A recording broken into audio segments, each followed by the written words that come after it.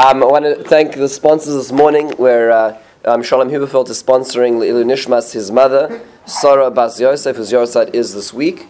We are going to also, had an opportunity to wish a Tzeischem and Shalom to Abi and Ellen Najjar, who are going for Abigail's wedding this coming week. And Mitzvah Hashem, it should be B'shar Tava Mitzlacha. So we're going to miss you, but in Mitzvah Hashem. This is what it means, Od Yishama Ba'ara Yehuda V'chutzos Yerushalayim. When the weddings are made in the Chutzos Yerushalayim, it's a very special time in Mitzvah Hashem. We should all be there to celebrate with you, God willing. Let us begin. So without much further ado, let's start at the very beginning.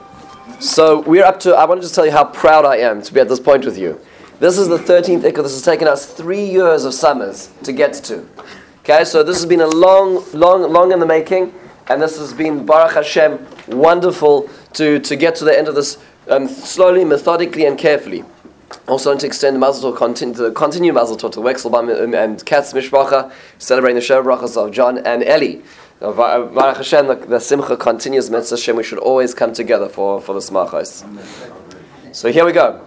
The 13th Ikar is the resurrection. And this is a very controversial Ikar as well, and also a widely misunderstood Ikar. So what I want to try to do is understand some of the basics. There's so much to understand in this. It is such a fascinating topic. So let's start at the beginning. Rambam tells us in his Pirush Mishnayos in Sanhedrin, Vayasod HaShlosha Asar Tchias HaMeisim V'Kvar Bi'arnuhu. This, the 13th principle is Tchias HaMeisim, resurrection of the dead, and I already explained it. Now that should be a little interesting to us, because we've read all of the Rambam up till now, and the Rambam has been pretty clear about every fundamental of faith. And this one, he kind of, footnotes, essentially. He says, I've already explained it. He doesn't give us much detail. So already some people started scratching their heads and saying, what does the Rambam really mean? Well, he really means what he really means, which is that he did explain it beforehand. And if you reverse in this very, very long introduction to the 10th perek of Sanhedrin, lo and behold, he talks about it exactly. Here's what he says in the smaller print. He says, Tchias HaMeisim Yesod Miyosodas HaTorah Moshe Rabbeinu. The Tchias HaMeisim is one of the fundamentals of the Torah of Moses. Ein das ve'ein kesher im Yehudis lemisha eino ma'amin b'kach. You don't believe it, you don't have your membership card anymore. Elo shehidi ela tzadikim, but it is only for those who are righteous. V'loshon bereishis rabbah gvuras geshavim letzadikim leveleroshaim. Rain graces those who are worthy or not worthy. Tchias HaMeisim letzadikim bilvad. And those who are righteous are the only ones to get the grace of Tchias HaMeisim, of resurrection. That's what the Rambam says. He goes on to explain why, some of the logistics of that. This is what the Rambam tells us. We know the last Ani Mamin is following on that, on that course. And the last line of Yigdal, it must be so important because we repeat it twice, right? Meisim Yechai Ekel. Why do we repeat it twice? It's because it's odd. Yes, the tune has a high and a low, and there's 13 ikarim, so it's odd. So we have to repeat it, right? But anyways, Meisim Yechai Ekel Barov Chastoi Baruch Adei Ad Shem Tehilasai. Hashem will, in the end of the day, resuscitate the dead. Okay, so this is what we're talking about, the resuscitation of the dead, and there's a lot of questions we can and should ask in order to understand this. Can I ask you one question? Does that mean that the person will know who he was, or the body can be resurrected, which is possible, even possible? Okay, good. So in the realm of today, there's going to be a lot of questions we're going to ask. I want to tell you what we're not going to cover today. Number one is, in our short amount of time, we're not going to cover reincarnation. Number one, reincarnation, which is what called Gilgul Neshamas, is not one of the Ikarim. Okay, so the notion that a human being comes back in some form or fashion within the confines of this world now, that we're not covering. That Rambam is not talking about that. He's talking about resurrection of the dead. So just to be clear, resurrection versus reincarnation. Okay, the one, it happens, but we're not talking about that right now. Number two is the specifics about how, and look, we're not, most of the Kabbalists say that today we're not fully one soul, meaning we're pieces of souls which we're correcting parts of, right? And so how that will look when the souls will all come back, and people who were married to multiple people throughout the course of their lives, or people who passed away at different stages. We're not going to get into those specifics. We need to get to a more fundamental, more bedrock, which is the question of how and when. Okay, so the problem is we just simply don't have enough time to cover all those. But nonetheless, let's start at the very beginning. Just a basic question, folks. Has Tchias HaMeisim happened? Has Tchias HaMeisim occurred? Yes. The answer is an unmitigated Yes, absolutely. Read Tanakh. Right, so if we read through Tanakh, there are numerous times where Tchias HaMesim occurs. So an example is Eliyahu. Eliyahu is living in a particular house, and the person who's in charge, who owns the house, her son dies. And she turns to Eliyahu and she says, Eliyahu, just because you're getting judged, remember Eliyahu worked on precise din. He judged Bnei Yisrael on such a level of din that he said to HaKadosh Baruch Hu, if they're acting like this, there's no rain. Right? There are so many things that he decreed on Israel, where HaKadosh Baruch Hu, it seems like, actually has to tone Eliyahu down sometimes. Eliyahu is so precise. He's staying in this house, the son of the house dies. She says to him, why is it because you come here that the din of HaKadosh Baruch Hu enters this house and affects my son? So what does Eliyahu do? Source 2 top of the page in Pasuk Chof Aleph. ויסמודד על הילד שלוש פעמים ויקרא להשם ויאמר השם אלוקי תושב נוס נפש הילד הזה על קרבו. Hashem, please return the soul of this child. וישמע השם בקול אליהו ותושב הנפש הילד על קרבו ויחי. There was the resurrection, the soul returned, he was reconstituted. ויקח אליהו את הילד וירדהו על בן העלייה הביתה ויתנהו לאמו ויאמר אליהו ראי חי בנך. So he gives the child to her mother, and the child is alive. The first one of the first episodes of Tchias HaMesim. Later on, his student Elisha. One of the things that Elisha asked for when Eliyahu was being removed from this world, Elisha asked for a very specific bracha. Does anybody know what the bracha Elisha asked was? He asked for Pi Shnaim. Anything that Eliyahu did, I can do double up, which means to say that he actually did resurrection twice. We're familiar with the most one we're familiar with is the child of the Isha Shunamis. Again, Elisha was sojourning in the area of Yehuda and Shomron, the Harei Ephraim, and a little further north. And Isha Shunamis made him his own room where he could stay. She was blessed with a child by his prophecy. And she has a child. The child has some sort of headache and dies in the field. She goes out to Elisha, brings Elisha back, and Elisha does this whole process and again resurrects the child. That's the end of this. One of the Haftorahs we read throughout the year. And Melachim Beis Perek Daled, just to see it inside the pasuk Lamed Hey Lamed Daled. Vayal vayishkav al yelid. He lies upon the child. Vayashav piva piva enov al enov akapav al kapav vayigar olav vaytoyacham besar yelid. He breathes into him. Remember, this child's dead. And Vayoshav Vayelech Abayis, Vayoshav Vayelech Abayis, Achasena Vayal Vayigar Olav, Vayozorer Hanar Ad Sheva Pa'amim Vayivkach Hanar Es Enav. He keeps repeating this process 7 times, and the child's eyes open and returns to life. So has Tchias HaMesim occurred? Answer is yes. We've seen it in our history. It's recorded in Tanakh. Would you distinguish between resuscitation and resurrection? Okay, that's a good point.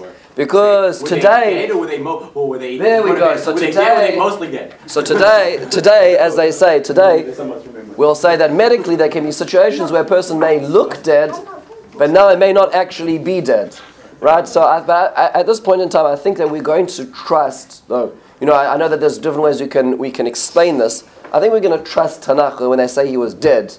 He was dead as dead with a capital D. So I think that we're not going to question, the medical, how long it took, but we can be for sure about one thing is that the Isha Shunamis and her donkey did not, it must have taken a little while to get to Elisha and Elisha to get back. Public transportation in those days in the hills of Ephraim was probably not as it is today, and even today. But so in the end of the day, I think that we can safely ascertain that this wasn't a case of, perhaps a misdiagnosed condition. Nonetheless, if we want to be absolutely clear, Yechezkel tells us the same. Yechezkel is looking into the Bika Dura, in the Dura Valley. And HaKadosh Baruch Hu tells him famously in Perek Lamed Zayin, in the Sefer Yechezkel, he's seeing the Valley of Dry Bones, where he sees these dismembered bones of some ancient group who had died previously. In the Gemara debates who they were.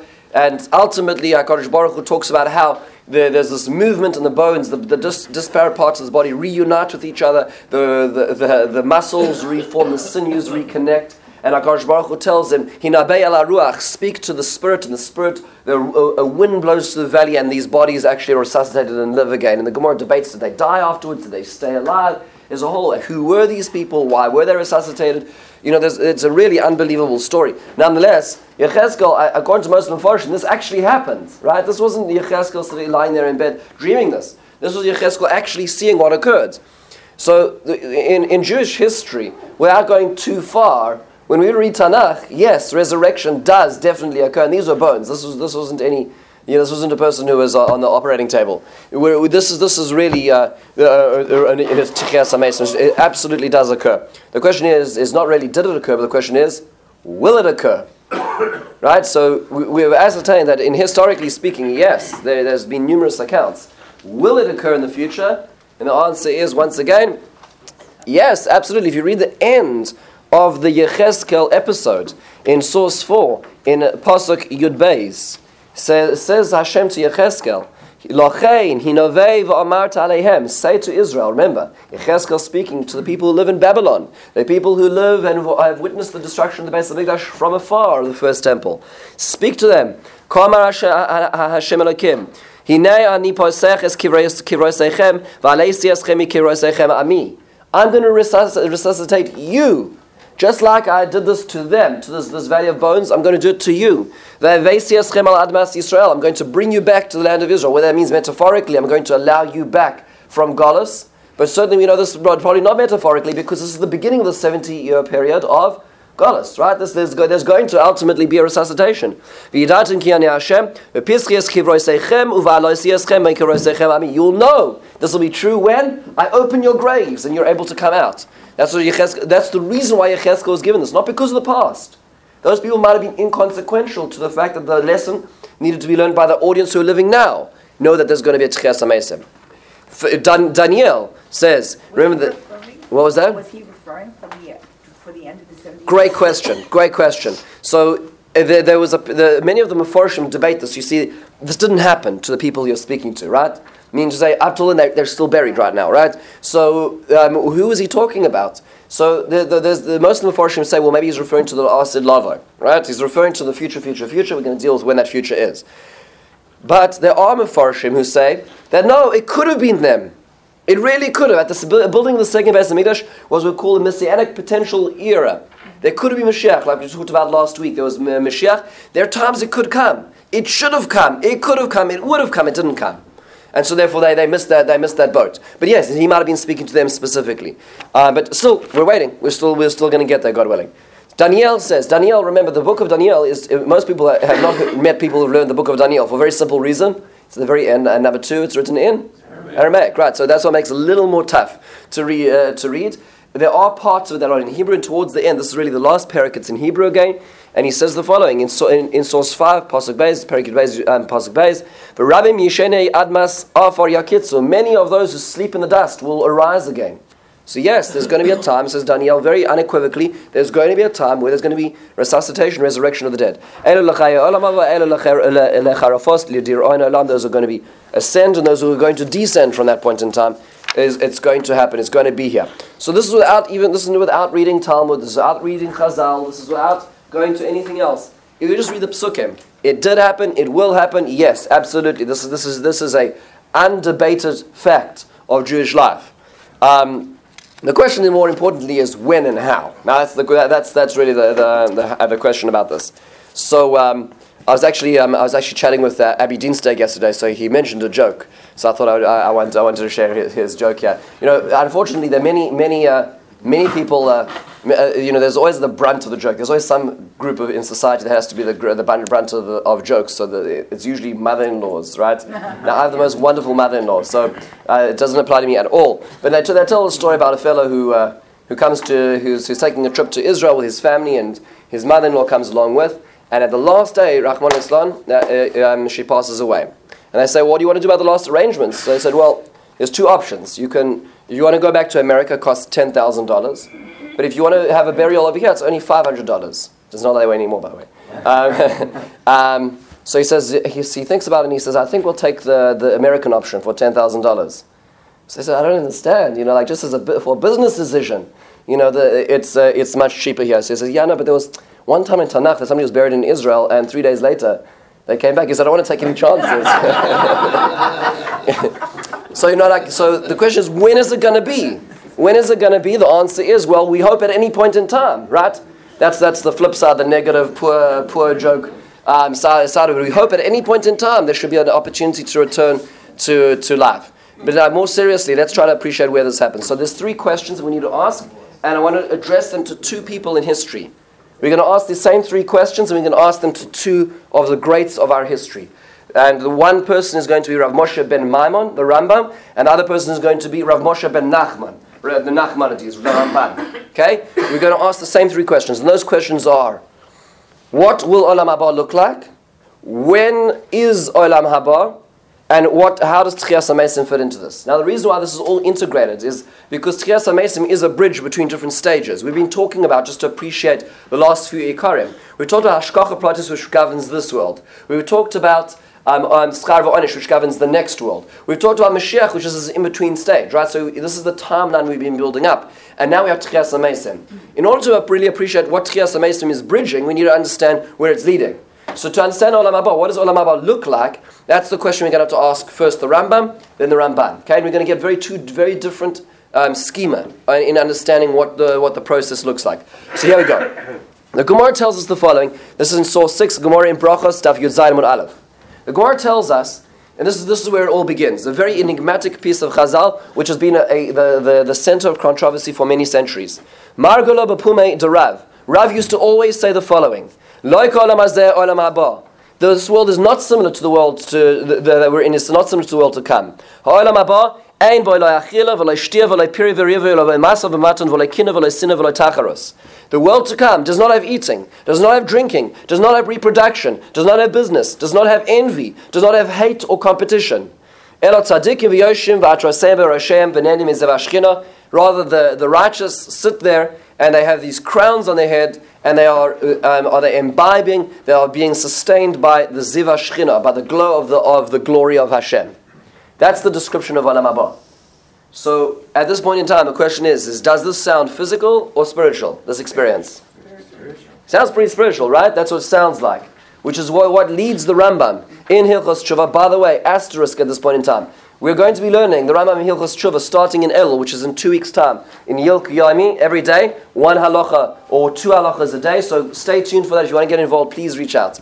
There's an opportunity to learn online or in shul or before every minyan. Hopefully, we'll have an opportunity to do this. This is in Perek Yeches of Hilchos Tshuva. The Rambam tells us, Ha'olam haba.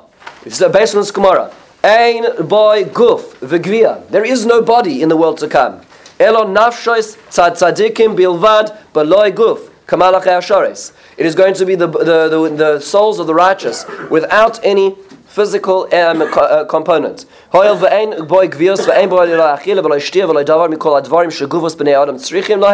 has nothing of the bodily requirements.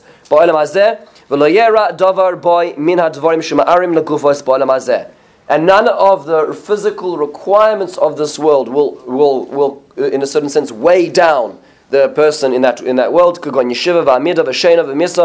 Sitting, standing, sleeping, death, sadness, laughter, and he quotes this Gemara. Kach Amru, and he quotes this Gemara in Brachas. And he goes on to say, well, it does sound like, by the way, in that Gemara it says that they're yoshvim, right, that they're sitting, right, and they've got these crowns, which sounds a little physical. The Rambam says, yeah, well, that's metaphorical. It's trying to, we can only use certain words. We only have certain vehicles to describe this process, but nonetheless, it is a completely cerebral, completely spiritual existence where there is nothing else left except for the spirit of the person, which is Nelim Zev Ashkina, which is being sustained from the divine. That's the way we view the Olam Haba, says the Rambam. When, pray tell, does this exist? So the Rambam, a few halachas later, at the very end of this parak says, if we skip to the next source, in source 8, Rambam tells us, why is it called the world to come? Right? To come sounds like the future.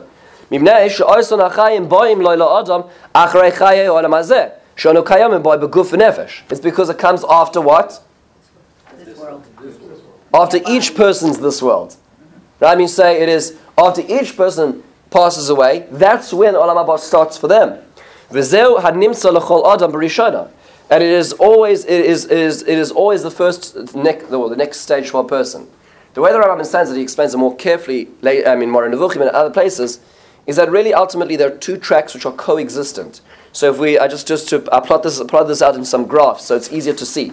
For those who are listening online, this is available on the right hand side of all the downloads, just to see it, it's easier. So here we go. if we view at the orientation of time, let's put this, if we're graphing this and time is moving in the direction of left to right, we're using just secular orientation for a second. So time is moving from right to left. There is the human life in Olam Hazeh, which is concurrent to Olam Haba, which is happening at the same time as it.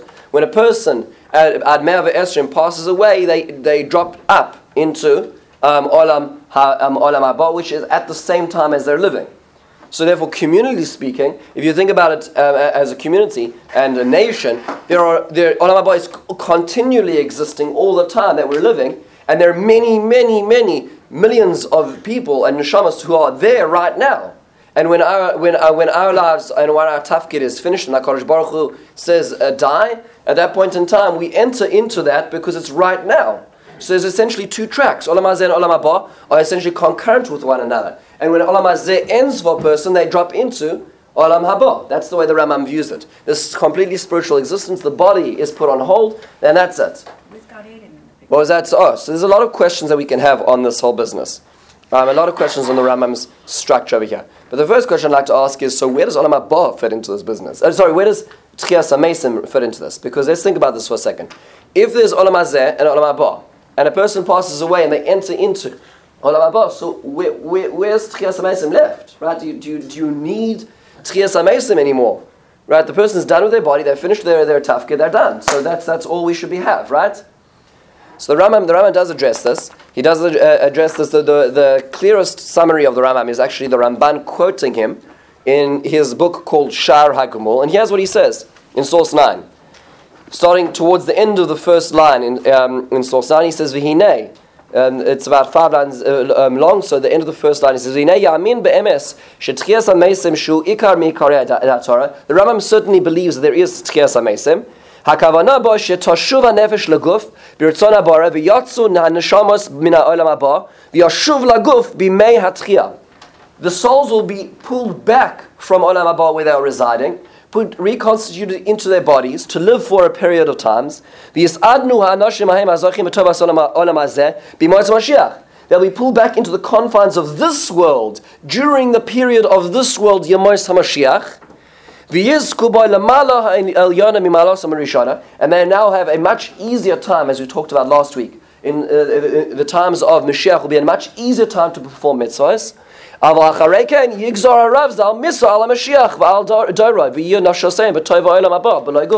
they're going to die again. Meaning to say, the ultimate is not Olam Hazeh, where there's a body. Anything in the confines of this world has to have a body. Anything which is outside of this world doesn't have a body. So therefore, when a person passes away, they enter into Olam Haba. Let's try to do it this orientation. Person lives. They enter into Olam Haba after their lives. At a certain point in the future, there's going to be a time where they return to this world to regain the opportunity to advance their place and their portfolio in the world to come, because you can't do that in the world to come. In the Yemos Mashiach, when it's easier, and then everybody passes away again, back into Olam Haba. That's the way the Rambam understands it. So is there Tchias HaMesim? Yes. Is it final? No, it's not final, because it's just we'll call it a second chance for the tzaddikim. Remember, the Rambam says it doesn't happen for everybody. It happens for those people who are tzaddikim who get the merit to come back again. Because remember, as beautiful and as wonderful and as sublime as the world to come is, in the end of the day, you can only advance your portfolio based on what you do here. So when a person, they tell the story about, that there's a particular village in Eastern Europe that's told that there's going to be Tchias HaMesim next Tuesday afternoon at 3:30. And everybody is so excited. All the loved ones. So what they do is they all go down. They make an announcement. The whole community, everybody's going out to the Beis HaKfaros. Beis HaKfaros is usually on the side of the town, and everybody's going there. And this one's baking, so and so's favorite apple pie, and this one over here is getting out their favorite music, and this one's putting out their favorite rug, and they're all standing at the side of the Beis HaKfaros and waiting for this moment. And 3:30 comes, the bell in the tower rings. 3:30, everybody gets out of the graveyard. All the Mesim suddenly jump out of their graves and run straight past all the people, past the apple pies and rugs and music, into the Beis Medrash, learn Torah consummately for 1 total hour, run back to the graveyard and then go and return to the grave. Because in the end of the day, every second of Olam Hazeh is so precious. Unfortunately, when we're living through it, we kind of live through it. But if a person has a second chance, if a person gets back a chance to go back, the Yomos Mashiach as around talks about it, every second's accounted for. Right? There's certain things, there's prioritization, there's a hierarchy of what we can do, what we're able to achieve in the limited time we have. That's where the Rambam looks at it over here. So we do have Tchias HaMesim in the Rambam's world. It just happens to be that there's these two concurrent worlds which are happening over here. The model I just put over here just to see it simply on the top of the page. Let's see where I put it in this one. I've just got two sets over here. Is on the top or the bottom of page 5. Okay, so this is where the Rambam has it. There's all these lives which, when a person enters into Olam Haba, they are brought back in the Yemos Mashiach to return to a greater stature in Olam Haba as well. And to the degree we put in the effort, that is the degree we get out. You know, they talk about the fellow who one more story just while we're at it. The fellow who he kind of lived a by the law, by the letter of the law kind of life, right? You know, everything, if there were two opinions, there's Yeshal Mal Ismach, right? He always had a, there's always a kula when the kula could be found. And so what happens is he comes to Olam Haba, he gets there, and the chauffeur pulls up his file and looks at the notes, and says to him, okay, so you can come in the car, and he takes him down. He starts driving, through Hewlett Bay Park area, and he says, wow, this is unbelievable, and he says, no, this is not your section yet. And he carries on going, and he moves a little through the Cedarhurst area, and he's like, this is not too bad either. And he says, I'm sorry, we're not there yet. And they start moving through Brooklyn and Queens, and the area deteriorates as he goes, and they suddenly get to East New York type of kind of area.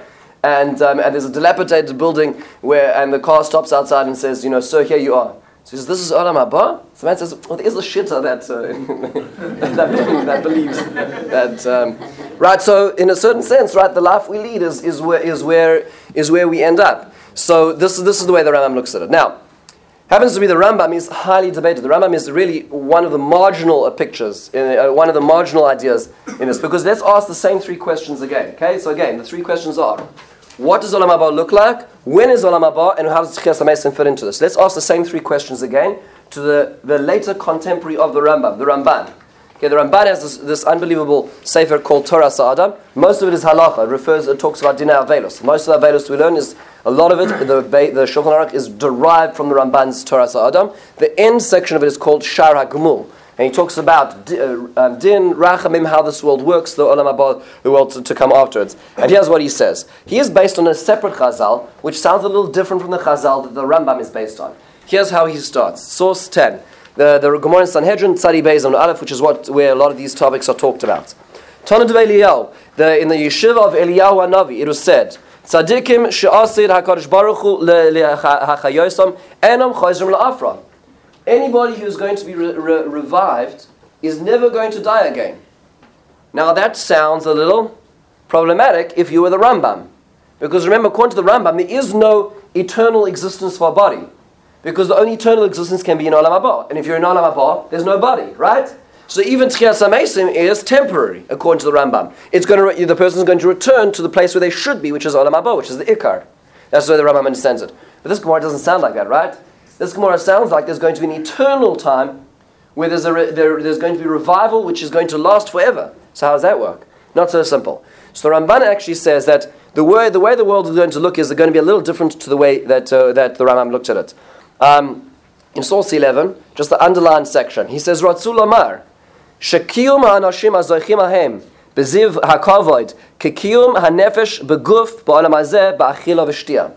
When quoting the original Gemara that the Rambam talks about, remember the Rambam says that, quoting the Gemara in Brachos, that a person is going to be, people, tzaddikim, going to be sitting, and ne'enim ziv ha'shchina. So that doesn't mean to say that there's no physical component. It just means to say that the physical component of the human being at the time of Olam Haba will be sustained spiritually, meaning they'll have so much less that they need. They won't need the gross, or we call it rough, building blocks of physicality to sustain them. They'll be able to be sustained from a spiritual diet in that place, albeit with a physical body.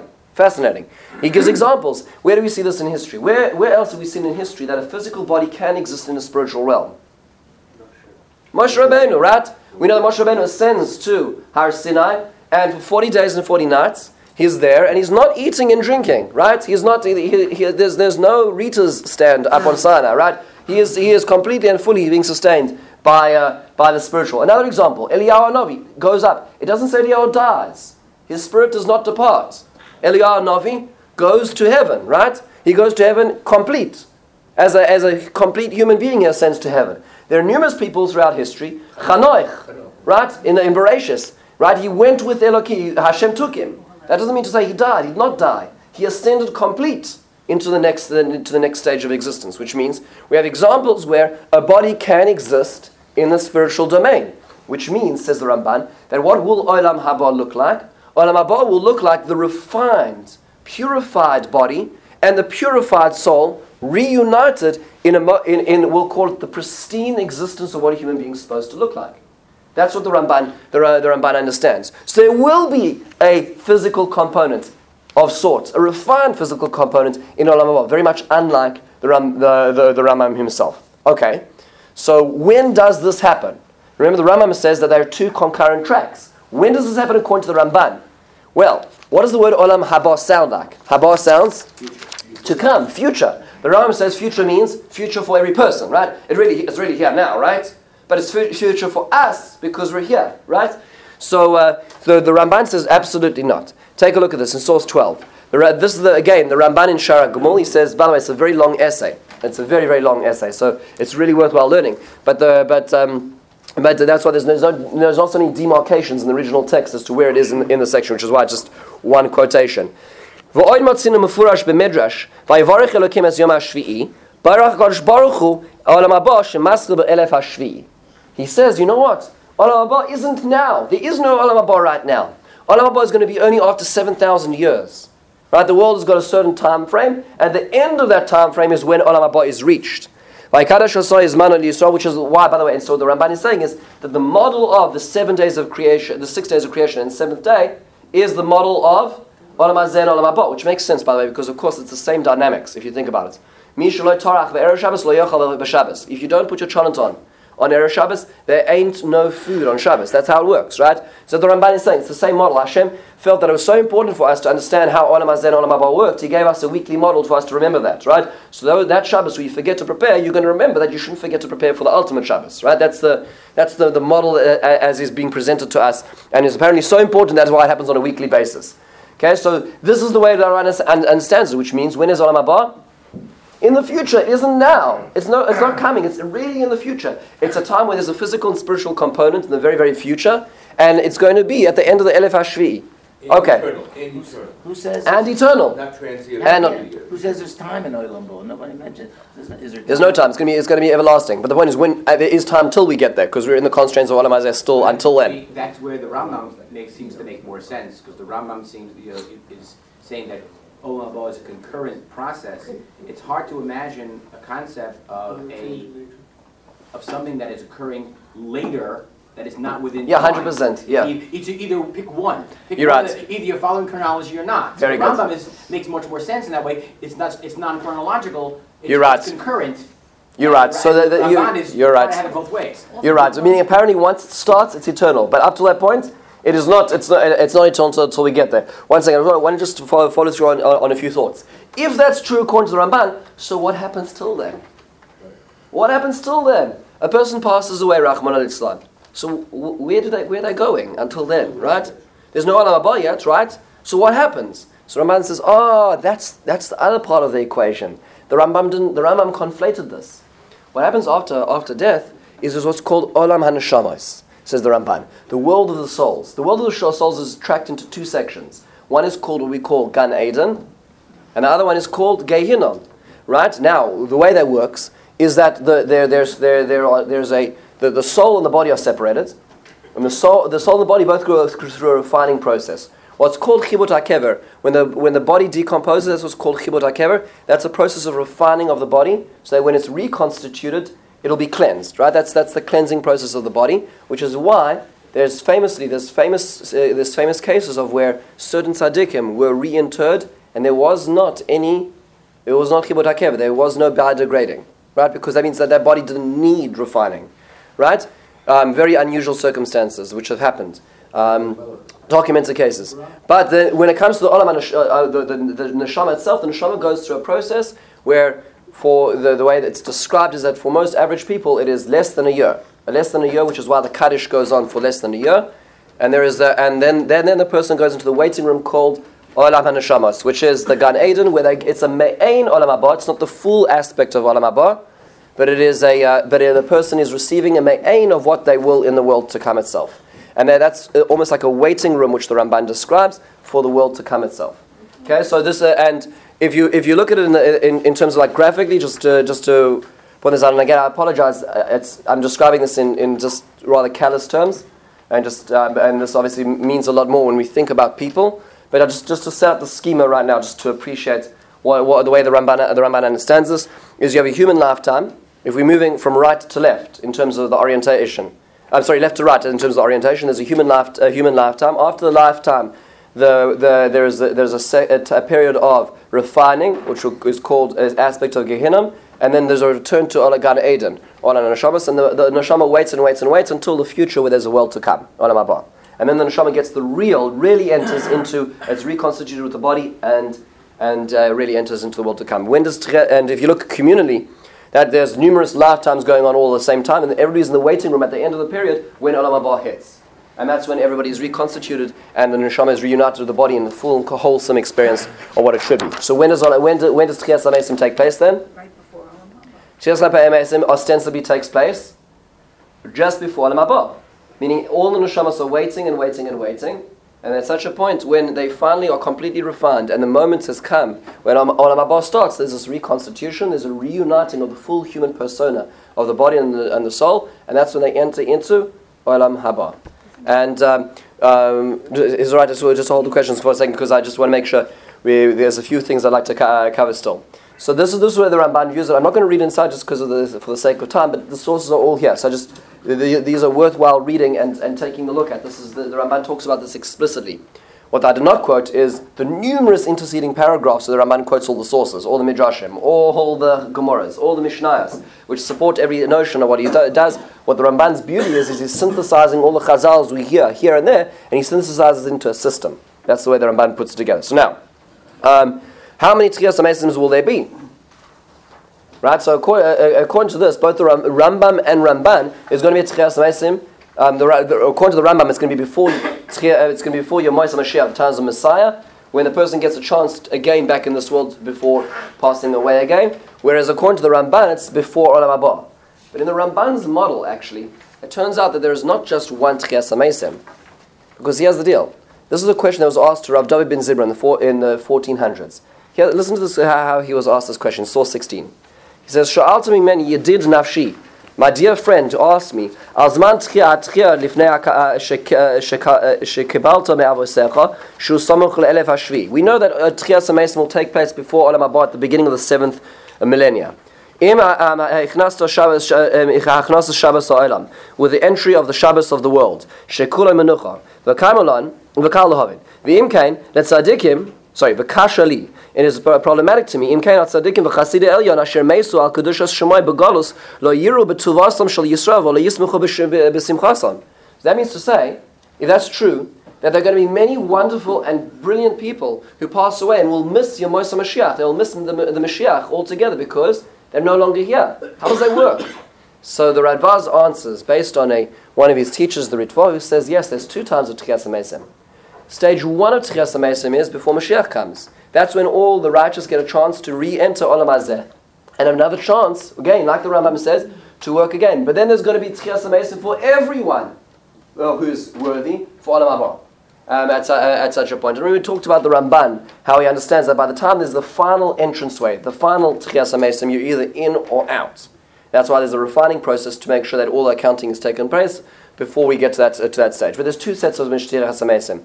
One preceding the Yom Mashiach, and one following it as we enter into Olam Haba. So the sequence of the Ramban, if we're to view this just clearly, is there's regular lifetime, there's Olam HaNeshamos, there's Yom Mashiach, and there's Olam Haba. Preceding and following Yom Mashiach is when Tchias HaMesim will take place. One, to allow certain people back in to re-opportunity to earn.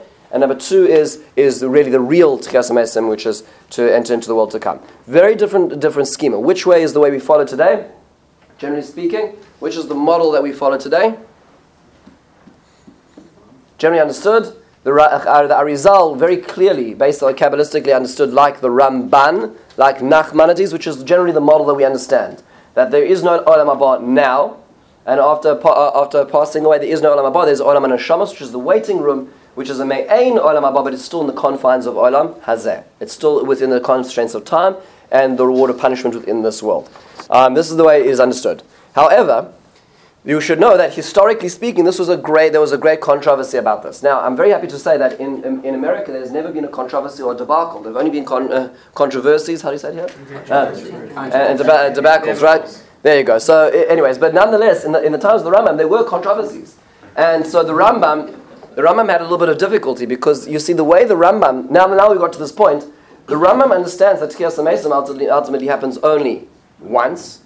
And that's just to get into Yom HaMashiach. And thereafterwards, you don't need Tchias HaMesim again because the body isn't needed anymore, right?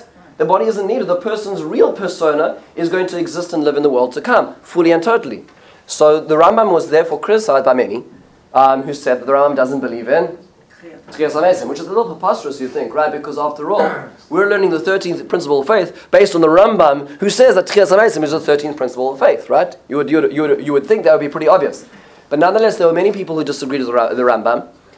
One example was, but just to appreciate this, the Rambam's books were burnt, and the first wave of burning of the Rambam's books, which was during his lifetime, the first wave, there were 4 waves in history, the first wave of burning of the Rambam's books was actually the Sefer Hamada, which includes Hilchos Tshuva, which is what we just learned beforehand, based on this. This is one of the reasons why people really disagreed with him.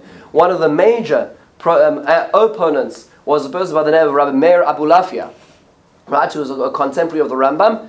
One of the person who wrote very strongly against him. As an example, take a look in source 17. He wrote a letter to the Chachmei Lunil, the wise men of Lunil, in what's called Kitab al-Rasil.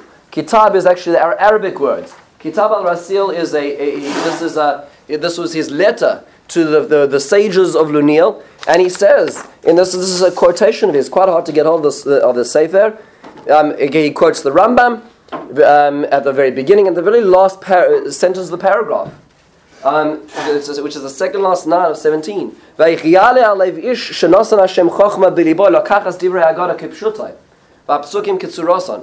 How is it possible that how could anybody who has any form of regular intellect believe that to take these psukim and to take this chazal literally, meaning the Rambam? And he goes through this, and very, very, very assiduous attacks on the Rambam. Another attacker of the Rambam was a person by the name of Rav Shmuel ibn Ali, who was one of the great leaders in Baghdad, if I'm not mistaken. And he also attacked the Rambam. The Rambam actually there's a correspondence between the Rambam himself and one of his disciples, was a person by the name of Yosef ben Yehuda ibn Aknin, who was established a yeshiva in Baghdad, and there was a lot of controversy because at this point in time, remember, the Rambam is living in Egypt, and what happens is at the time of the Rambam's life, Egypt conquers the Syria area today, and it conquers Aleppo, and so they start teaching the Rambam's works in Aleppo. But the Baghdad community felt that Aleppo was always under the halachic rule of Baghdad, right, which was under the Reish Galusa of that area. And so there was a debate as to should they be following the Rambam or those who disagree with the Rambam. There was a lot of attacks going on backwards and forwards. And in fact, just to give a sense of just how difficult this is a translation of the Rambam's letter to Yosef ben Yehuda ibn Akinin. And this is what he says. This is a translation that's found in tradition a number of years ago. This is the Rambam's own words in source 18. With regard to the matter you mentioned about going to Baghdad, I've already sanctioned your plan to open there a house of learning where you wish to expound the law with my code as a textbook. I fear, however, that you'll be constantly involved in disputes with those people and fail to achieve your proper objectives. Moreover, if you assume the practice of teaching, your business affairs will be neglected and you dare not accept any financial reward for teaching.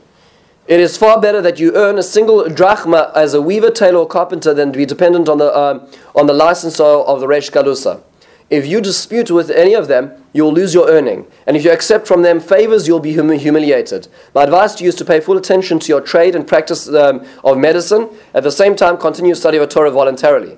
This means to study only the halachas of the Rif and compare them with my codes. That's what the Rambam says. Meaning to say, the climate in Baghdad right now is such that were he to open a yeshiva and he would start teaching the Rambam as opposed to the Talmudic method, meaning to say, teach through the Rambam's code of law, he would be ostracized and would lose his business. Right? That's what the Rambam is ultimately saying. That's the degree of what's going on at this point in time. Unless at the end of the day he did, and the Rambam actually was able to regain influence. But nonetheless, the Rambam was so put in a corner that he was forced to write what is famously known as one of his igros. One of his letters was called Igeres Tchias HaMesim.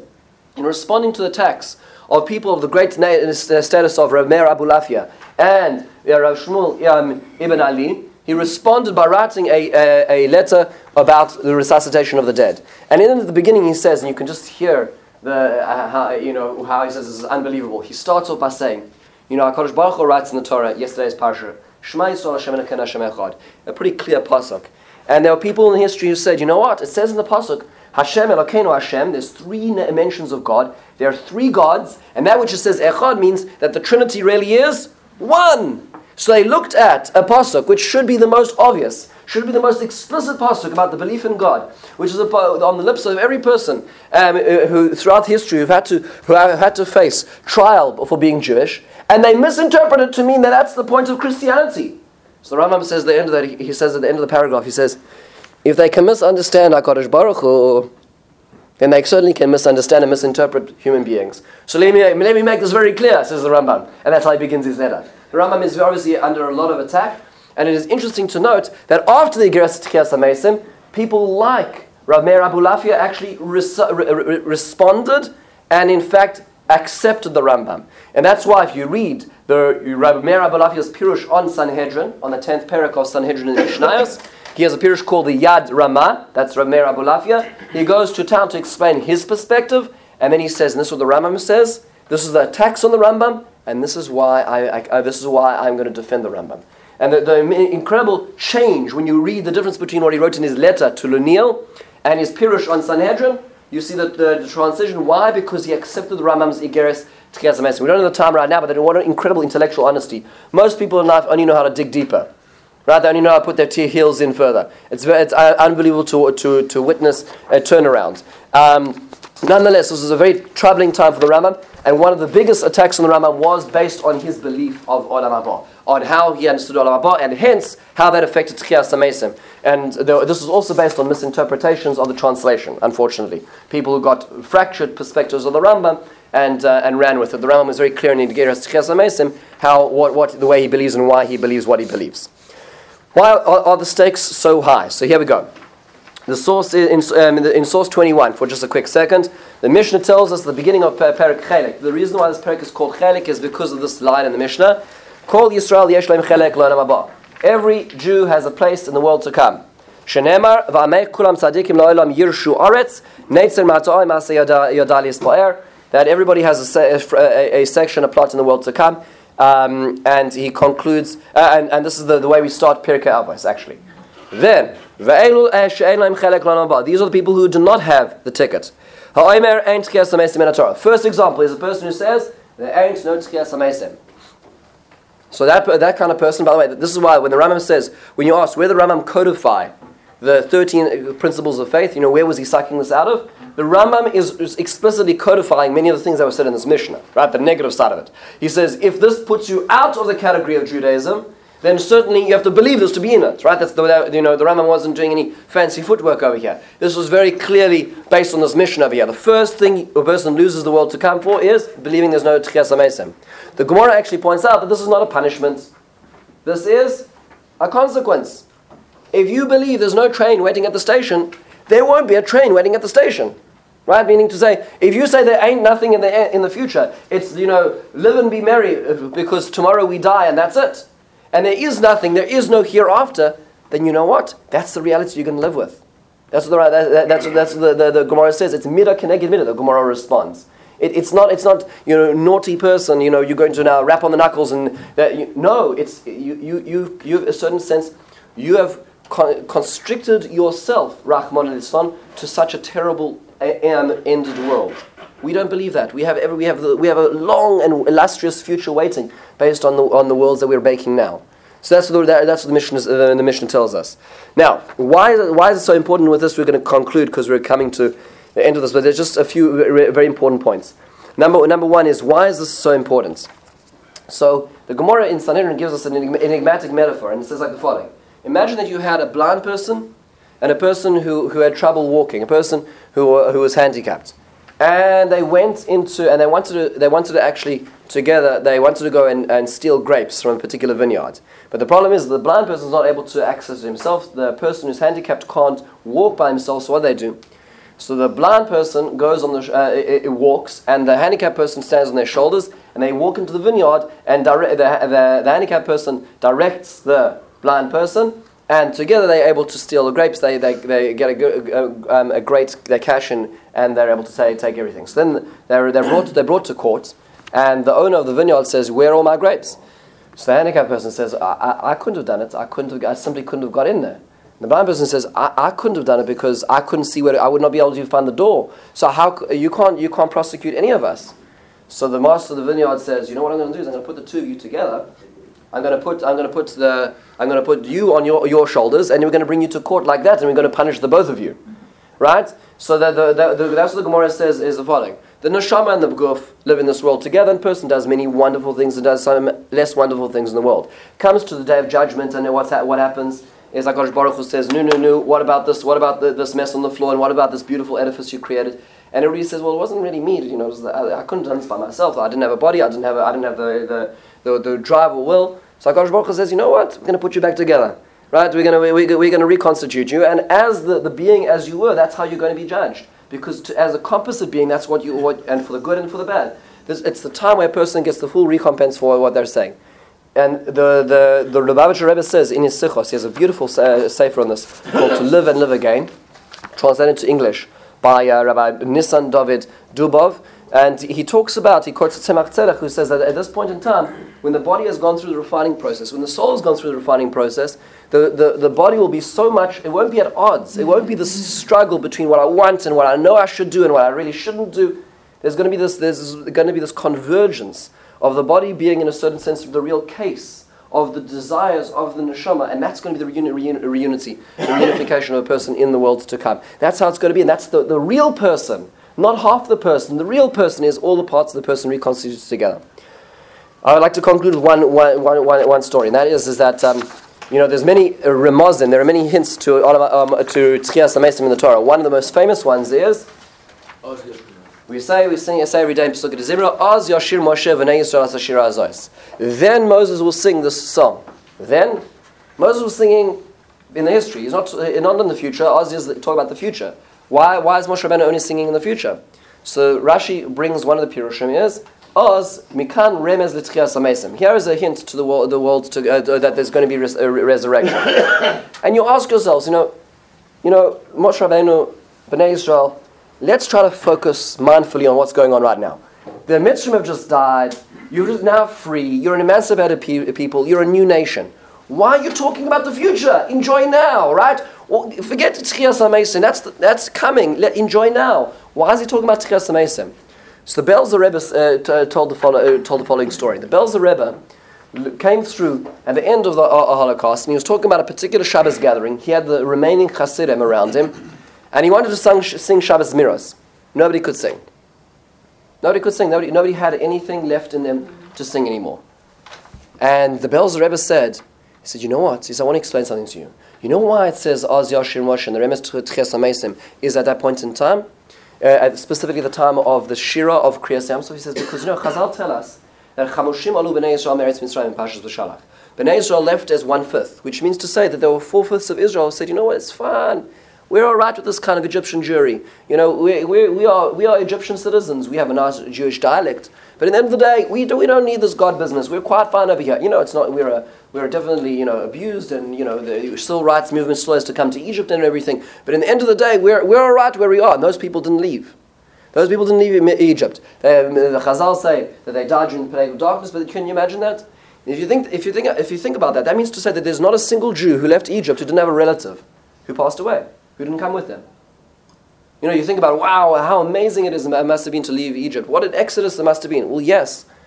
But think about the pain they carried with them. Think about the fact that there was not a single person over there who didn't have somebody else who wasn't coming out with them. Some relative, some cousin, some brother, some sister. Think about that. So HaKadosh Baruch Hu says, you know what? There's only one way you can sing. There's only one way you can sing again when leaving such a distraction. The only way you can sing is knowing that this isn't the end. This isn't the end. There is going to be a Tchias HaMesim. There is going to be a future. This is not the here or the be-all and end-all. Az Yashir Moshe, the only way they could sing was knowing there is a future. That's where it comes. That was what he said to the Chassidim.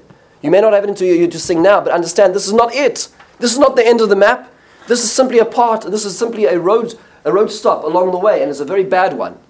But nonetheless, we're still going. There's still a much bigger future ahead of us.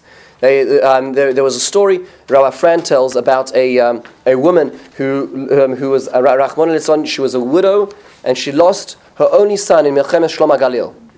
Terrible story in the Israeli army. And she was at such a point she simply couldn't go to family simchas. She wasn't able to go to any simchas, bar mitzvahs, brises. She couldn't bring herself. It was too devastating. One day she was at a funeral and in Yerushalayim, and she went to the graveyard, and she happened to be passing by the tombstone of Rav Aryeh Levine. And I want to actually show it to you inside. Just if you take a look at the last page of here. Here is the tombstone of Rav Aryeh Levine. Take a look at this. This is the real picture. If I'm not mistaken, this is in Sanhedria. The graveyard says this is Rav Aryeh Levine. The bottom of the gravestone, it says the following: Ani mevakesh mikol mi sheyavoy lishtateach al kivri. Anybody who comes to my stone, shiomar b'peh maleh, they should say with a full mouth, Ani ma'amin be'emunah shlema, shetiyeh tchias hamesim be'eis shetale ratzon me'eis habore yispar hashmoi v'yis'ale zichron lo'ad lo'netzach nesachim. The Ani ma'amin of tchias hamesim. This is Aryeh Levine. This was, and it's Mitoich HaTzava'ah. He commanded that what's going to be written on his tombstone, not how wonderful he was, not the way to order extra copies of Tzaddik in our time. None of that is going to be written on his tombstone. What's written on his tombstone? The last Ani Mamin. Rabbi Frank concludes that when this woman passed by this grave, reading this tombstone, realizing that in fact this isn't the be-all and end-all, was what allowed her back perhaps into her life to be able to experience life again. Because the way the Rambam concludes is we have a long future ahead together with our loved ones together in the Yemos HaMashiach and Olam Haba. Shenizkeh lakach b'mherev yameinu. V'chanan min hakadosh baruch hu l'tzakadosh baruch hu l'zakos Yisrael leficha chir b'olayim Torah mitzvah shenem Adonai chavetz mantzui koyak dil Torah v'yadir.